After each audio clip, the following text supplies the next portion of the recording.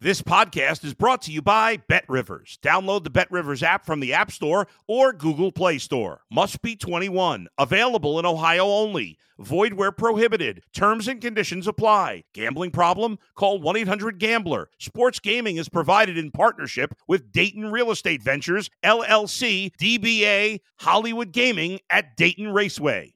If you're a tennis fan, you'll love Betting Weekly Game Bet Match on the BetRivers Network. Whether you're a bettor or just love tennis, you'll enjoy the in-depth analysis each week of the tennis calendar. Subscribe to Game Bet Match today from your favorite podcast provider. It's the Mike Francesa Podcast on the BetRivers Network. Hello again, everybody, and welcome to the Mike Francesa Podcast, brought to you, of course, by the good folks at BetRivers, and for all of your wagering needs on this very busy weekend. If you're into the conference tournaments and then getting ready for the big tournament, which will begin with the playing games on Tuesday and Wednesday, so it's right around the corner. Selection Sunday is upon us, which always makes me think that spring is not far away because, you know, a lot of people think of St. Patrick's Day. I think of first day of spring, which is also my birthday, but to me, Selection Sunday is good enough. That's when I feel like the winter is over, you've made it through, and you know that the warm weather and everything else that comes with it is right around the corner. Now, we will do a podcast Sunday night for two things. One, to analyze, quick analysis on the tournament once we get the brackets, and two, Knicks playing a big game in L.A., so we will do that too, because the Knicks have become... I tell you, when I came out of the Garden last night, I went to the Big East. I went to took my boys to the nighttime session because I couldn't take them to both because their mom wouldn't let them take off school. So we went to the nighttime session. DePaul played a wonderful game. I mean, they played their hearts out against Xavier. They deserved to win. They played so well. And they fell short at the end. And then Villanova, which I did not have high hopes for, continued to have all kinds of problems as they've had all year, and they're not going to the NCAA tournament in this year of transition away from the great Jay Wright. So it's been a tough year, very tough year, and it was a tough night last night. They did make a little run in the second half after being down 20. They cut it to 9. The place was going wild, but they couldn't get any closer than that. Wound up losing by 13 late last night. But what was interesting was how many people coming out of the Garden last night were glued to the Knicks Kings game as they were heading for the trains or heading for anywhere. Everyone was like dying with the Knicks game. So it shows you the Knicks are one of the now teams now. They're trendy again for the first time in a long time. Everybody paying attention. When I heard people saying to me last night, I have to come to, people would stop me in the Garden and say hello and stuff like that, and then they were saying, I have to come to a Knicks game. I haven't come to a Knicks game in years. I got to come to a Knicks game. So the Knicks are, they're hot right now, and they've earned their attention because they've played well. Lost last night.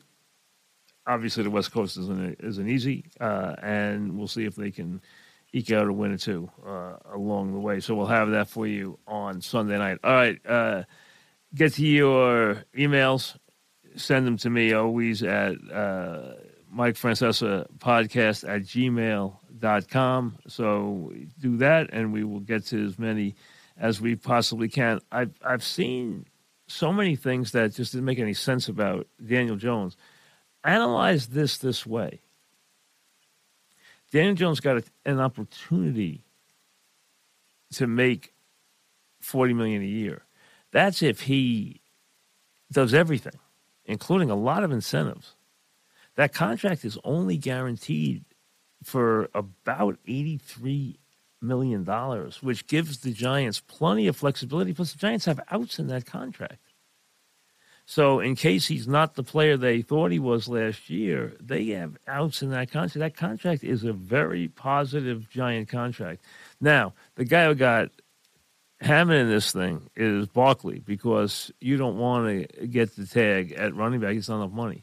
So I think they will try to negotiate with him once they've done everything else they want to do. They can do that right up until July. And, if he's on that tag, he's going to be very unhappy next year. So we'll see where that takes us. But they have their quarterback. They got him at a price where they could deal with some flexibility. See, if you have a contract that's all in. And even the $34 million, if they had franchised them, that would have been all in the next year. The Giants couldn't do that. That would not work for them. They would be able to sign very few players if that's the case. They needed some flexibility in the contract. They got it. So he got the makings of his contract, but let's be honest, he's got to do a lot to get that $160 million.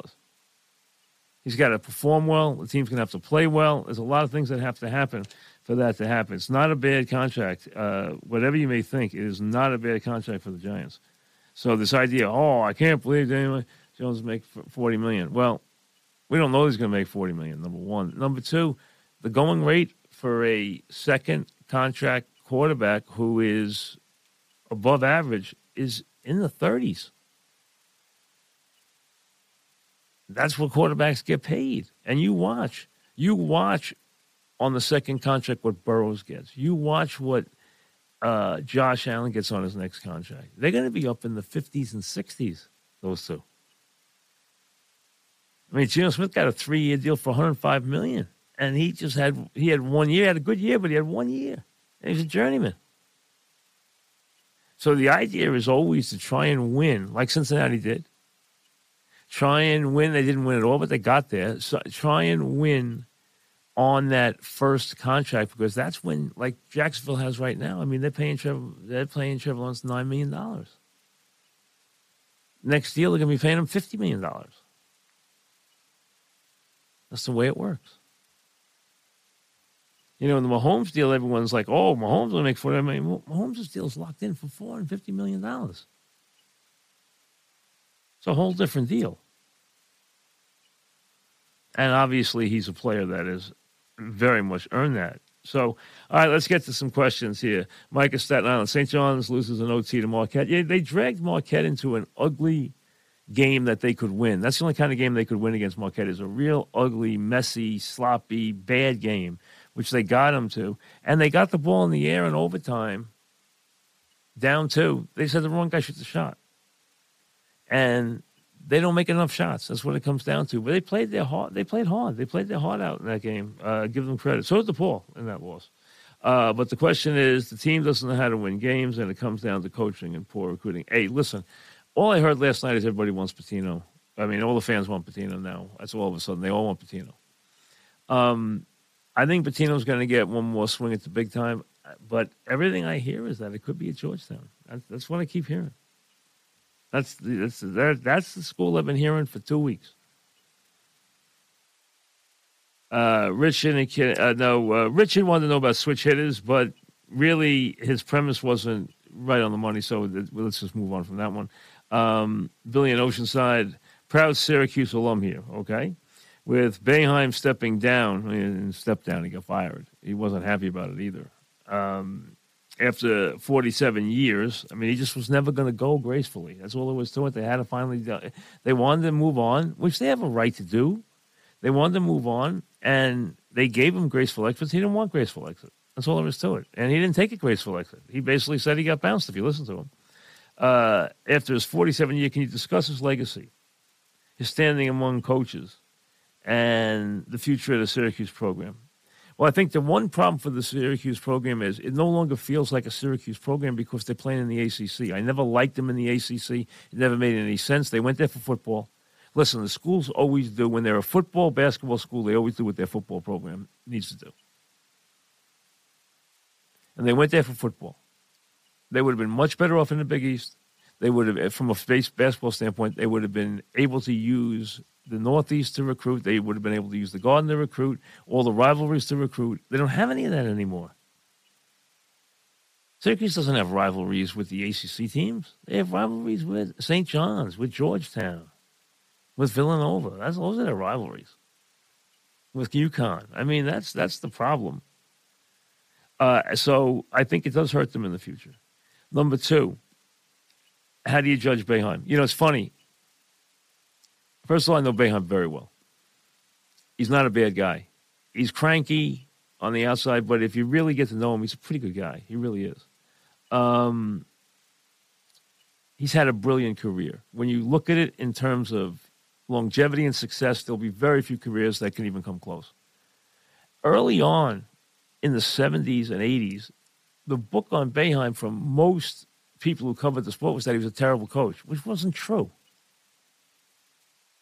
But that didn't change until it really changed with the John Wallace team. That really changed everything. They used to think that he just had big-time players and he rolled out the balls. He didn't do that. And then he became the guy who recruited to this 2-3 zone that really worked wonders for them, and they've had a lot of success and upset success with that. Hey, he had a great run. Listen, if they make a free throw, he beats Indiana in 87. And he's got 2 championships. Then you're looking at him as, oh, look, Boeheim went to 5 Final Fours. He won 2 championships. Hey, that's an all-time career. He went to 5 Final Fours and won 1 championship. He played a Kentucky team. He got to the finals with that Syracuse team to play Kentucky. Kentucky had 7 number 1 draft picks. How's he supposed to beat that team?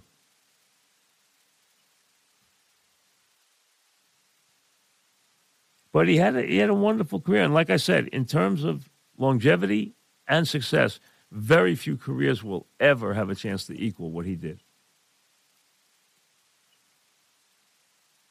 Doug says, what's your opinion on the criticism that Jones gets from the majority of the media? I get the feeling that most of them have their heels dug in on him and won't budge. I don't know if that's true.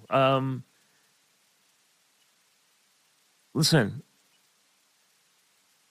quarterback with the Giants is going to be based on winning, nothing else.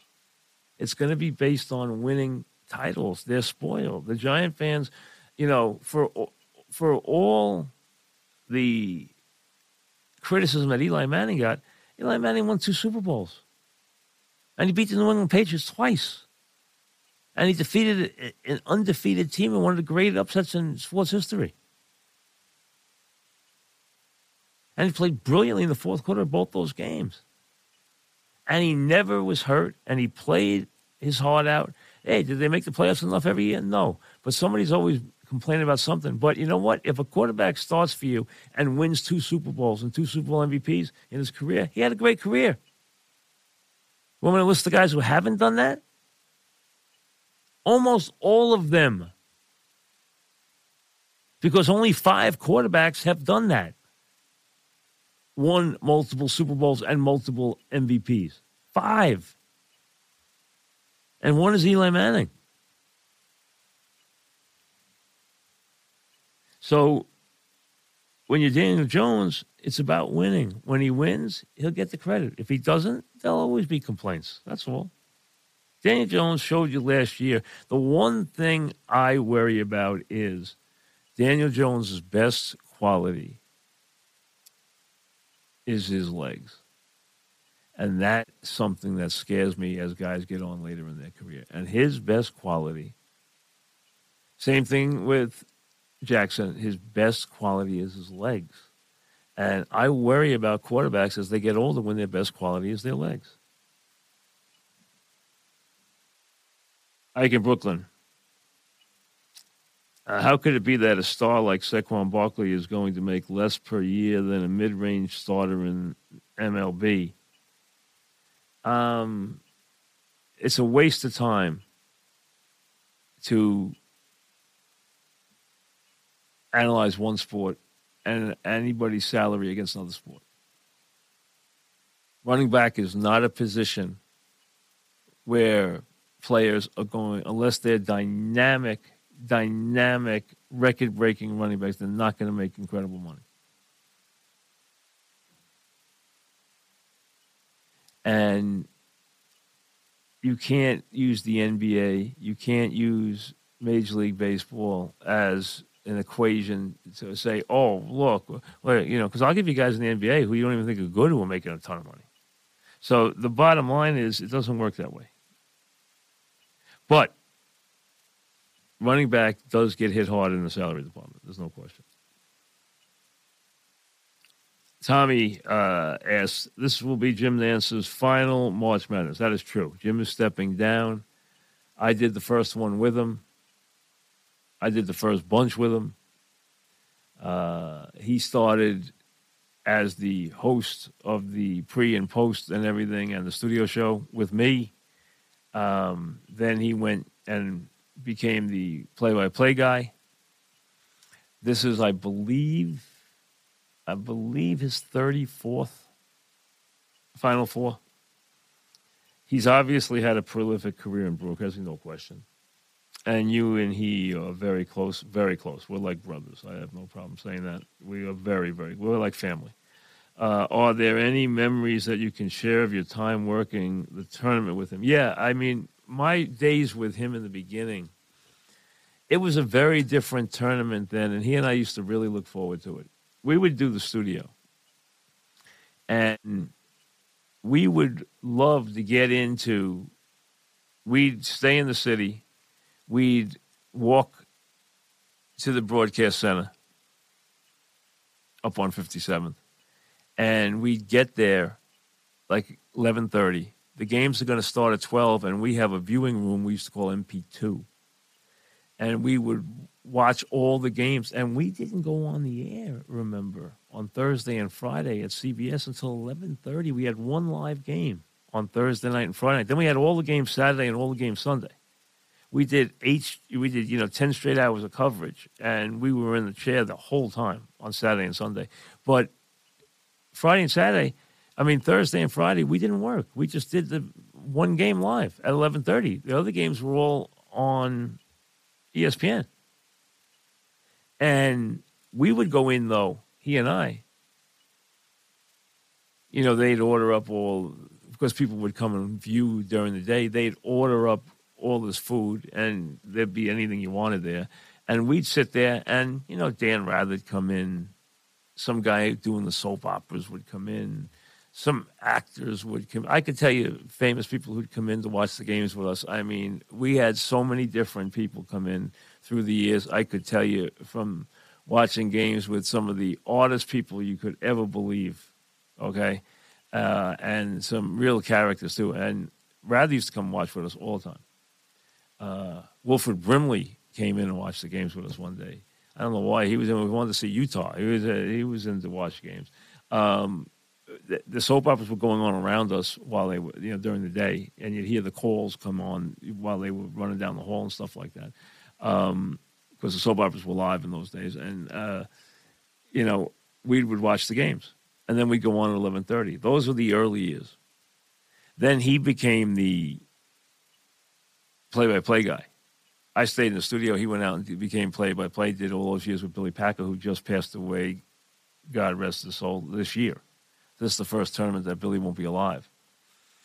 So this is Jim's last tournament. As a matter of fact, there's a lot going on for him. I know a lot of the newspapers around the country are all writing features about him because this is his last tournament. He'll still do football and still do golf. He just wanted to cut back on this after all these years. And, they'll honor him in Houston, which is his hometown, for the Final Four. They'll have some kind of thing for him there. And he deserves it. But we have plenty of memories of being, on the road those years, seeing great game after great game. We always look forward to the tournament. We really did. We had a lot of fun during it in those years. And it was a very different, like I said, very different thing. If you got to like 7:30 at night, the room would be packed. Now, Jim and I would be in there by ourselves for like 5 and 6 hours during the day. And then the room would be packed around 7 or 8 o'clock. And, they'd invite people in to watch it, sportscasters and all different people, because that's the only place you could watch all the games was if you were at CBS, unless you were up at ESPN. And, so there were a lot of people there. And it was a lot of fun. It really was. And, we used to have a lot. Really, there's a lot of crazy stuff. But, I don't tell tales out of school, but there was some funny stuff that went on. Here's Mike emails. If Daniel Jones was able to get a $40 million deal, then shouldn't Lamar Jackson get a minimum of $50 million deal? Okay. I'm okay with that. That's fine. It's how you structure the deal that is the important thing. You need to structure it over a minimum of a 4-year term so that you can use it and make sure that you average the money out, and especially the signing bonus, over the 4 years. It's imperative, because if you start paying those kind of contracts in full, you're dead.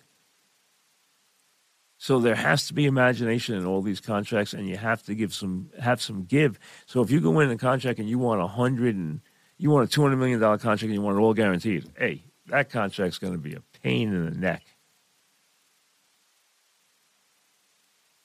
Okay, that's going to be a very tough lift. So when you have a contract like Daniel Jones, $160 million, of which $83 million was guaranteed, $83 million, half the contract.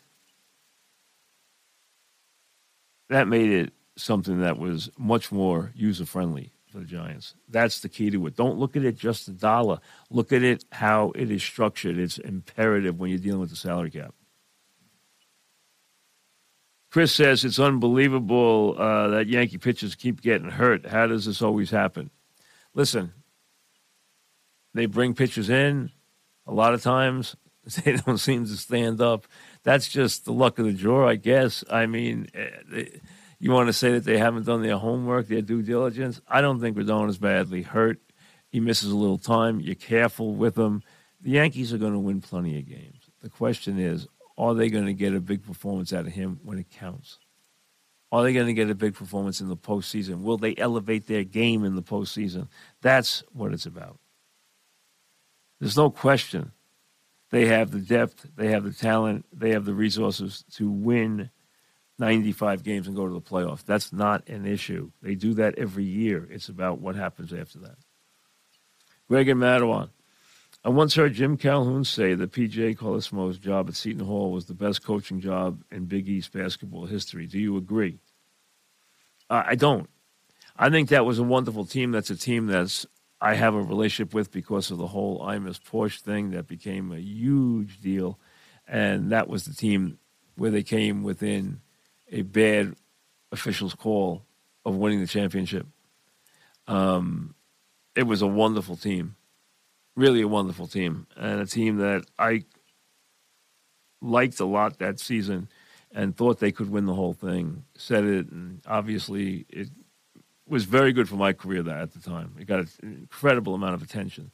Newsweek, Time Magazine, or everywhere. And a lot of that was Imus, and a lot of it was just the whole thing. It was just crazy. It really was. I mean, crazy. Wherever I went that year, it was like that. As far as it's funny, Calhoun said that about PJ. To me, the greatest building of a program done since World War II, I have two that I think stand out above all else. In football, it's Bill Snyder at Kansas State. There are no players in that state. And he built a tremendous program. Bringing in JUCOs from California and people from everywhere. And, hey, wonderful job. I think the best rebuilding job of a program on a downtrodden program in all those years in college football. As far as college basketball, I think the greatest job ever done was done by Jim Calhoun. What he built UConn into was a complete dynasty from nothing. From a mom and pop shop, he built it into a dynasty. The best building job I've ever witnessed in college basketball, by far, was Calhoun. Gary in West Hampton, if the Jets acquired Aaron Rodgers, what would you consider a success? Okay. First of all, they have to get 3 years out of Aaron Rodgers. If they don't, this whole experience in terms of what they're going to have to do financially, what they're going to have to do in terms of payment for him. And I think Green Bay is not going to be cheap. I know a lot of people think Green Bay is going to cave and give him away. I don't think that's going to happen. I don't think it's going to happen. Not for Rodgers. So I think the payment's going to be pretty high. And if that's the case, you got to get multiple years out of him. I'd say 3 years. And I think you have to be serious contenders for two of them. And that means have a legitimate chance to win the whole thing. And I think they do. I think if you put Aaron Rodgers on that team and they get healthy at running back and they put another guy at wide receiver behind Wilson, and they buff up the offensive line, I think they have a chance for their defense to be a serious, serious contender.